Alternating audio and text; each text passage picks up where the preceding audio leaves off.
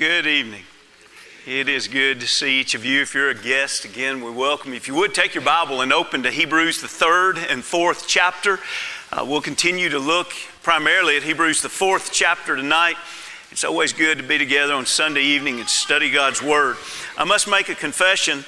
The illustration I used last week of pick up for supply in July, if you would like to pick up, there is one more still sitting right here that somebody really needs to pick up. So if you'll pick that up and leave the little yellow tab with me or somebody on staff, and we'll get that to where it goes. I didn't realize until today that it was still up here. We headed out right after Sunday morning on Chisel, and Sculpt headed out Sunday afternoon, and it was marvelous time. We are such wonderful young people. We love being together, and what a wonderful opportunity it was to spend those 48 hours together. Let me tell you about. It won't be 48 hours. It'll probably just be about 30 minutes, 45 minutes, but it's going to be really exciting. And probably only about 100 of you can fit there, but you can wait in line if you need to. But right after the amen is said tonight, across from the foyer, there's going to be a party packing and stuffing bags for Stateside. About half of them were prepared before, but we need to finish them up. And so if you can do that, I know sometimes you already have plans and you can't, but really we could really use at least 100 of you, and we could just get them out there really quick. And a lot of good plans are being made for Stateside, and if you aren't going on Stateside and can help with that, great. If you're going on Stateside and can help with that, great. Don't forget that. Also, second Stateside announcements, very important. If you were planning on going to Stateside, Scott Owens is going to be at Information Center right after services tonight, and you need information picked up about hotel arrangements and just travel plans. And so if you are planning on going, go by there and receive that. Real important here. If you were planning on going, but you're not going to be able to go now, please go by there so that the hotel rooms can be correct, and so we won't be paying for hotel rooms that we don't need. So be sure and go by there. Either way, if you are going or if you had planned on going, it's not going to work out, and let him know either way on that. It's exciting to think that odds are very, very, very good that within a week or so, there are going to be some people in Kentucky that become Christians that are not Christians now. That's pretty exciting to think about.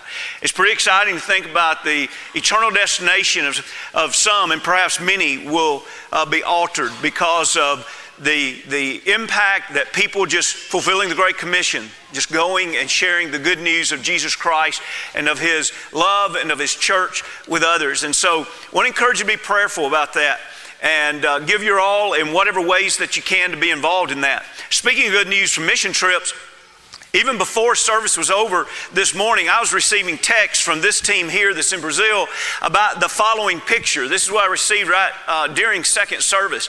And there's really a neat story here. The first convert in Belém was an older lady named Joanna. She, ever since, for several years, has been studying with her family and has been praying for her family. Today, Jeffrey, who's one of her grandsons, he's an adult, but this is one of her grandsons. He was baptized into Christ this morning. Clayton is there kind of at the end of the pool assisting Nick with the baptism. Clayton is one of the students of Sherry Harris's Let's Start Talking students from a previous campaign that went there. And afterwards he led a beautiful prayer. And also what is very exciting is that the attendance today in their morning worship service was 51. Now let me remind you, we only have 14 there. So it's not like we blew up this huge number. I mean, it's really amazing to think that even including our 14, the attendance was 51. Brethren, the church is gaining momentum there. It's a beautiful sight to see. And so let's continue to pray for them. And let's pray this week that this is just the beginning of a great momentum for that kingdom that will be a blessing for years to come. You know, usually we have good news announcements in the morning such as I'm about to make, but we failed to get this one around in time because, well, it's my fault. It came to me in the middle of the night in a text and I forgot to get it there, okay? So here it is. We offer a big congratulations to Cayman and Amelia Richards.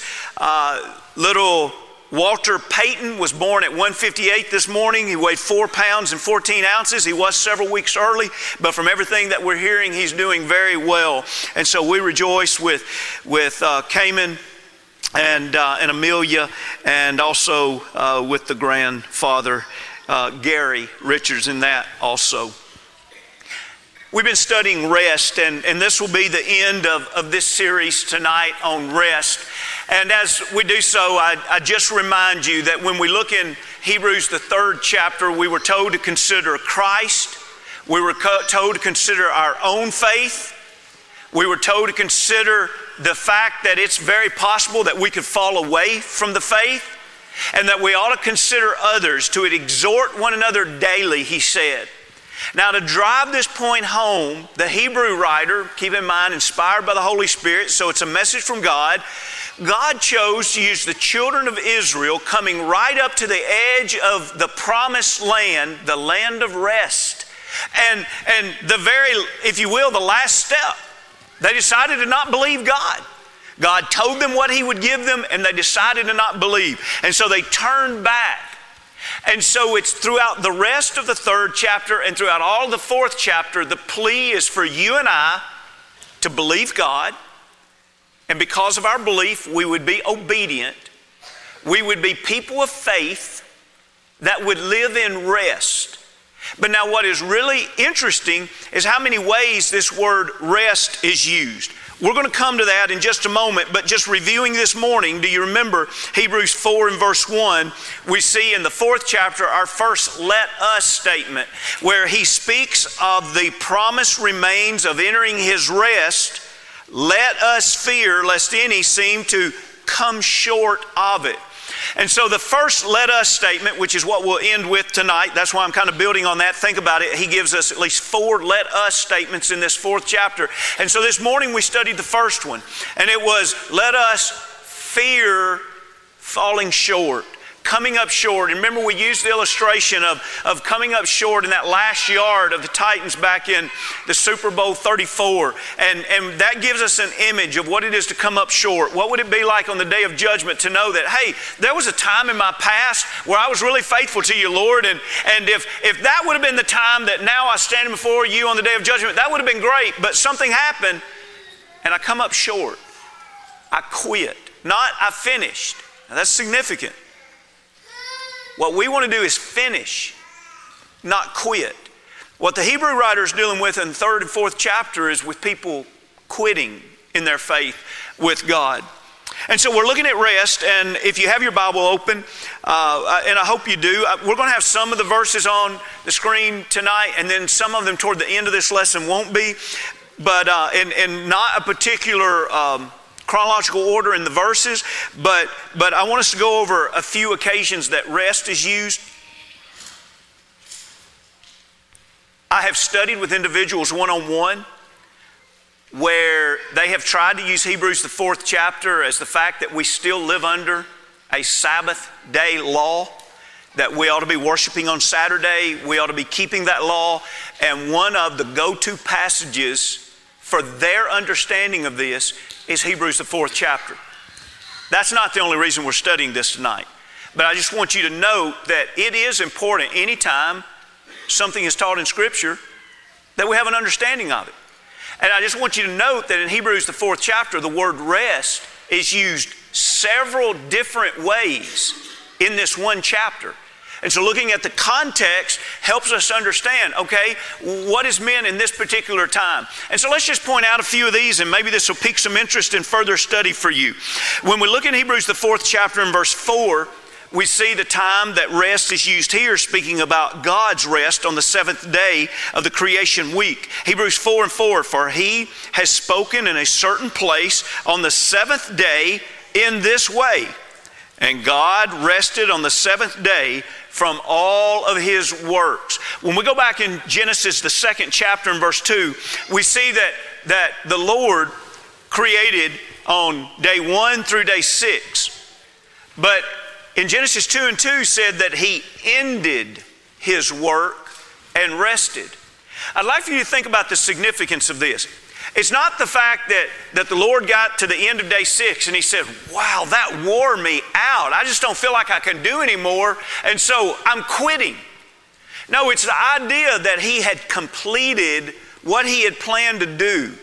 Very, very systematically. There was a reason why day 1 preceded day 2 and day 2 followed day 1. And we won't go into all that, but there was a very systematic way so that when God ended day 6, He had completed what He set out to do. And so now that 7th day was a day of rest. The work is complete. Now that's important to where we're going to come to the end of here in Hebrews the 4th chapter in just a moment. When we look at verse 5, we see another reference to what we've been referencing all along in this, and it's Israel's opportunity to go into the land of rest, except they missed it. And so in verse 5 says, and again in this place, they shall not enter my rest. And so that's where God's saying, because of your unbelief, I'm not going to let you enter. And remember, we studied this morning. The next morning they get up and they say, we've sinned and we're going to go ahead. And He says, no, you're not going to go ahead. And so when they tried to go in on their own, the enemies defeated them. And you better believe that the enemies defeating them was God's way of saying, I told you, you're not going into the land of rest right now.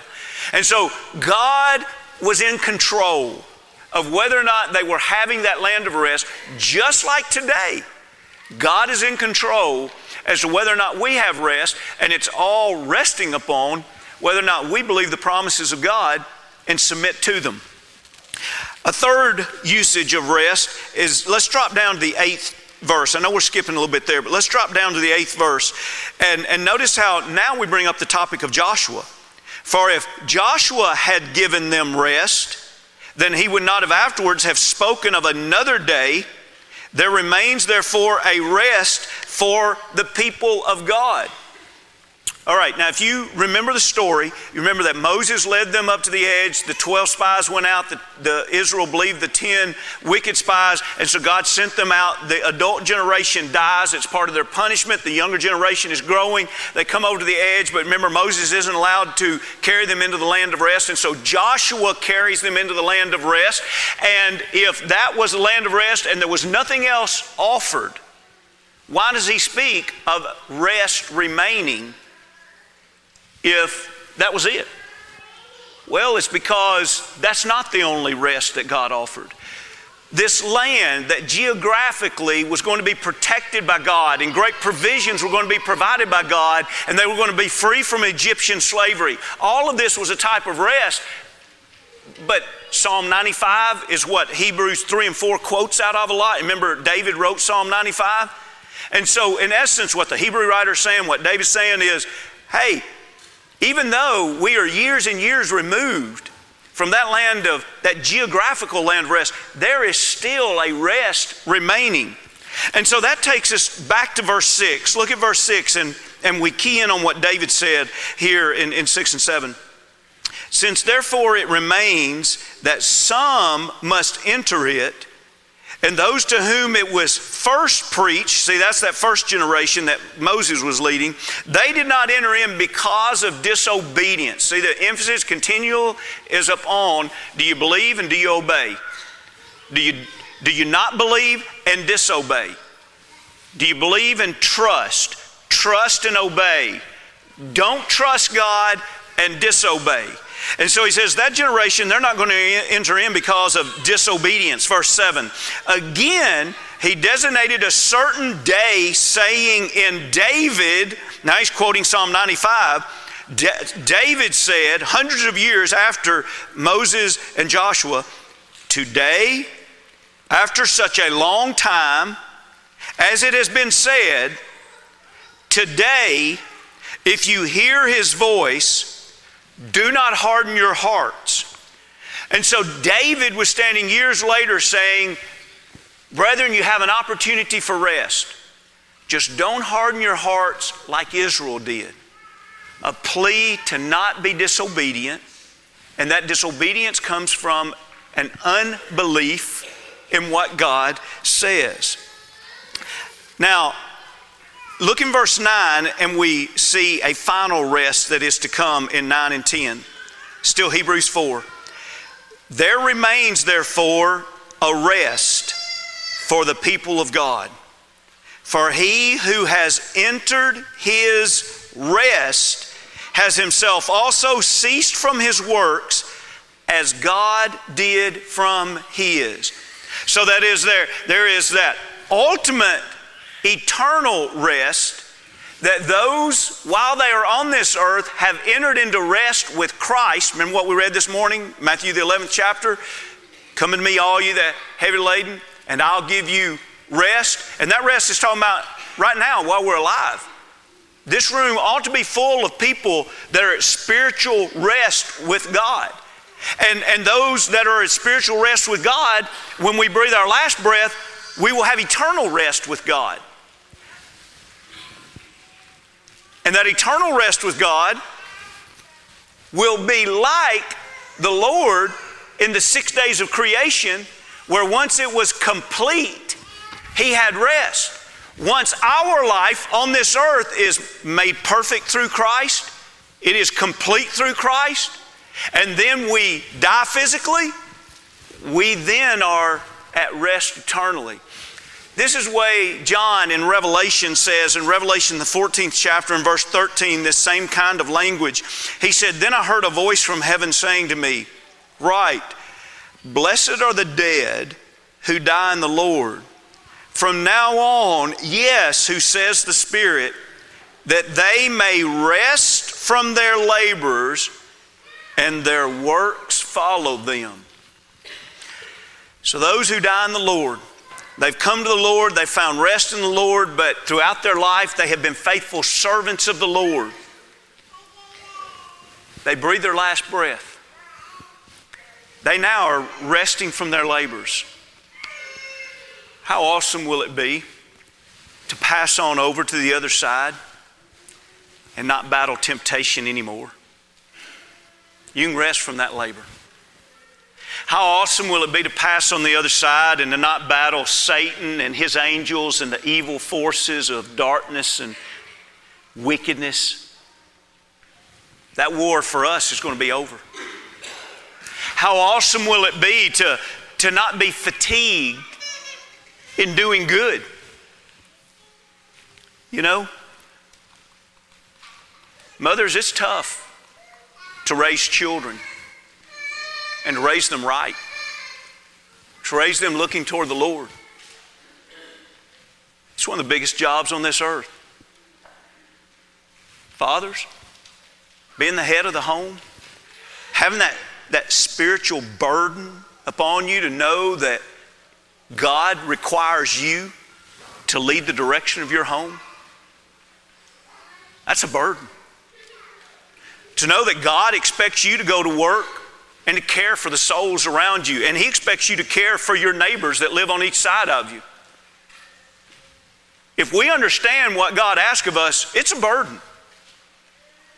And to go to bed at night with heavy mental burdens, with burdens on the heart, with just being tired from doing God's work. This room ought to be full of people that can say, yes, that's how I live, absolutely. And you know what? There's coming a day when we'll be able to rest from those burdens. Where we'll breathe our last and we will have been soldiers, we will have been warriors on this earth. And we'll be able to say, I'm thankful now I can go and rest. And isn't it neat to know that if we live that kind of life, that He says, and your works do follow you. Far beyond someone's life on this earth, their influence continues to be profound upon others and in the life of the kingdom. And I don't think we can fully know exactly what that is in its fullness, perhaps until the other side, if the Lord allows us to see it. Do you have your Bibles open? I'd like for you to look with me at this next slide for just a few minutes, and the lesson's yours. I want you to notice that There are 4 let us statements in most of our translations. In the New King James translation, there's 4 let us statements. We looked at one this morning, and I would like for us to close this entire series by kind of saying, okay, God, we get the picture. You've used the illustration of the Israelites in a profound way. I can identify with that, and I understand. I hear you saying how important it is to be faithful. So God, what do you want of me? And I believe these let us statements where the Hebrew writer is saying, this is what we together need to do. And so number one, we need to fear falling away. We studied that this morning. But then we drop down to Hebrews 4 and 11, and we need to be diligent. Let us, therefore, be diligent to enter that rest, lest anyone fall according to the same example of disobedience. And again, he's going back to the children of Israel. And he says, we don't want to be like them. So what do? Be diligent. Now you want to know, you can't make this stuff up. You know, when you study the Bible and you see how God's wisdom comes in, you know what? It's just interesting. It's intriguing. When you look up the word out of verse 1, where he tells us not to fall short, the very first definition in the lexicon for not falling short is to be late. You know what the first definition is of be diligent? Make speed. Now, how awesome is that? Which one describes you about keeping the promises of God, about trusting the promises of God? Let me rephrase that. We don't keep the promise. God keeps the promises. Do we trust the promises of God? Do we make haste? Let's be diligent. Think about the 10 spies. Oh, no, we can never do that. And yet Joshua and Caleb was like, we can do this. Remember, they said, let's go up at once. You see, they were diligent. Let's make haste. And then you have the other ones that were falling short. Oh, no, I just don't think we can do that today. Now, tomorrow we may want to. And God says, tomorrow you're not going to get the opportunity to do it. Most of us in most occasions know what's right. I know sometimes we can find ourselves in peculiar situations where it's kind of tough to figure out exactly what's right. But wouldn't you agree that probably 98% of the time the difficulty is not figuring out what's right or what's wrong? And so the times that it's just so clear what's right, do you make haste? Do you diligently say, you know what, if God says it, I trust Him. I don't have to understand it all. I trust Him. This is the way I'm going to live. Be diligent. And fear falling short, fear being late, fear procrastinating it. Be diligent to enter into the rest. Now, we're not going to take the time to develop this, but if you want to know, what do you think would follow us making haste to not be disobedient to God? Well, what's got to follow are some verses about the Word of God, because that's the way we hear God.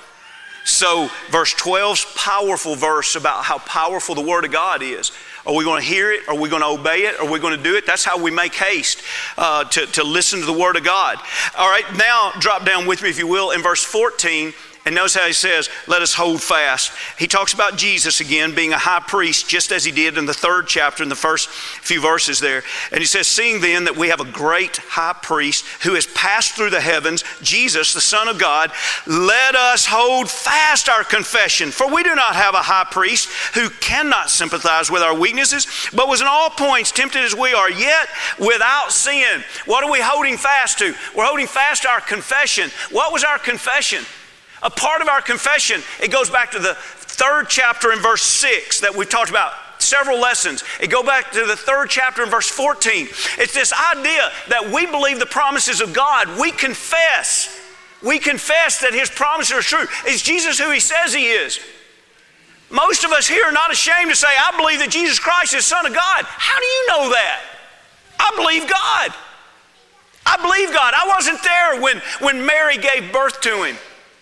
But I believe God. I believe God.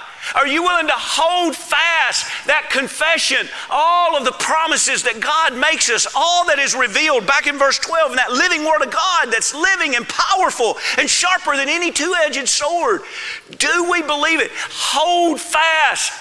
I'm not going to let go of this. I'm going to stand firm until the end. Do we believe that? Verse 1, let us not fall short. Instead, let us make haste. Let us hold fast. Don't give up. I don't know what storms God's going to bring you this week, but I can tell you what, we've had several families had some pretty bad storms last week, and I suspect because we're living on earth, some of us will have some pretty bad storms this week. What are you going to do? Are you going to hold fast? Are you going to believe God and say, you know what? I can't control all this outer stuff, but I can stand with the one that holds my soul. He holds my eternity. He holds the things that really, really matter. And that is why it gives me cold chills, gets this next verse. It's so beautiful. When he pleads for us to come boldly before the throne, what kind of throne do you think he's going to talk about? If you don't know this verse, I want to say you're probably going to be surprised. Look with me, if you will, verse 16. Let us therefore come boldly to the throne. Wait a minute, God, I don't think I deserve. I don't think I can get my life together enough to come before your throne. God, you're so perfect and you're so righteous. I don't think I could ever approach your throne. He says, listen. I want you to come boldly. Oh, I know I could never come boldly. Listen. Let us therefore come boldly to the throne of grace, that we may obtain mercy and find grace to help in time of need. How can you come boldly? Remember, that goes back to the third chapter, that confidence. How can you walk with a spiritual, not a self-arrogance, but a spiritual assuredness? How can you be so certain? We say, because I trust God. He never lets his promises. He never breaks his promises. He's faithful. And I'm going to come boldly before his throne because I need grace, and it's the only place I can go to find eternal grace. I'm going to come boldly for his throne because I need mercy, and it's the only source of mercy that I have. I'm going to go to that grace. Why? Because I am in time of need. Brethren, it's not, can you get your life all put together so perfectly? And when you get it all put together so perfectly, now bring your perfect little self before the throne of God. Now, how many of us are going to have the opportunity to do that? You take God out of the picture and we don't have a perfect life. We have no hope of perfection. But you know what God teaches us that he can do through the blood of his Son? He can remove sins as far as the east is from the west. He, through Christ's righteousness, can make us perfect again. And it's because of that we approach the throne of grace boldly.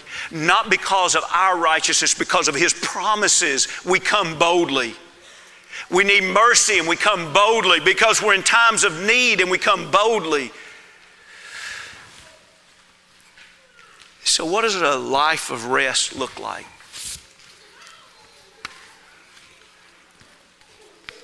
I've been thinking the last week or two of how to describe that as we close. And I'm not saying this is the perfect example of it.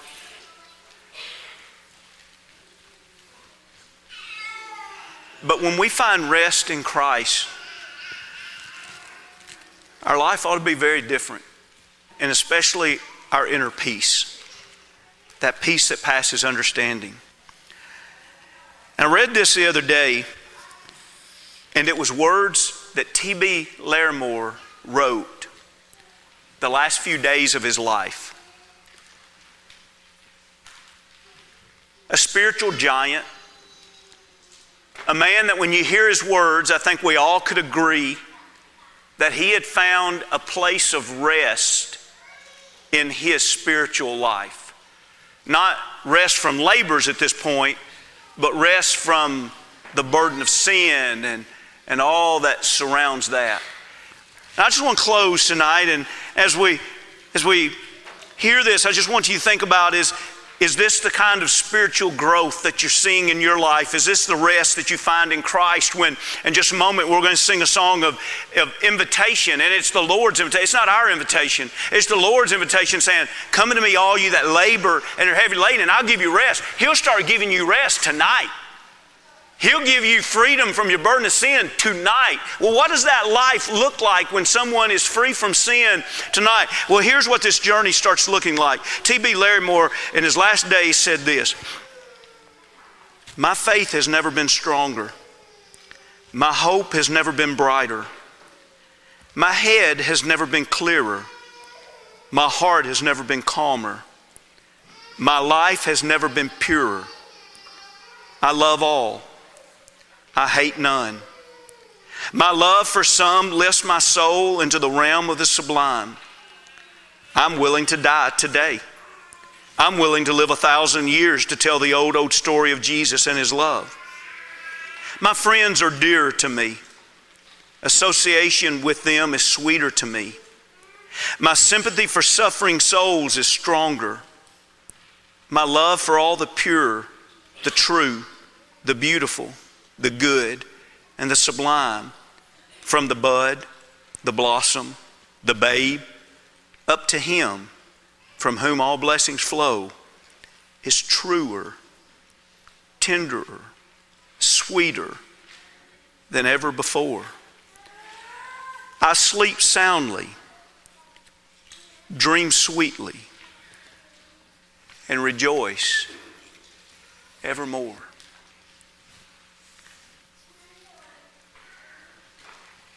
Rest. He'd already begun to find rest to his soul. Tonight, in a chaotic world, the inner person ought to not be chaotic. The inner person ought to find some kind of rest that you can't provide yourself, and nobody can provide it for you, and no substance can provide it, no material thing can provide it. We're talking about only something that Jesus says, I will give you rest.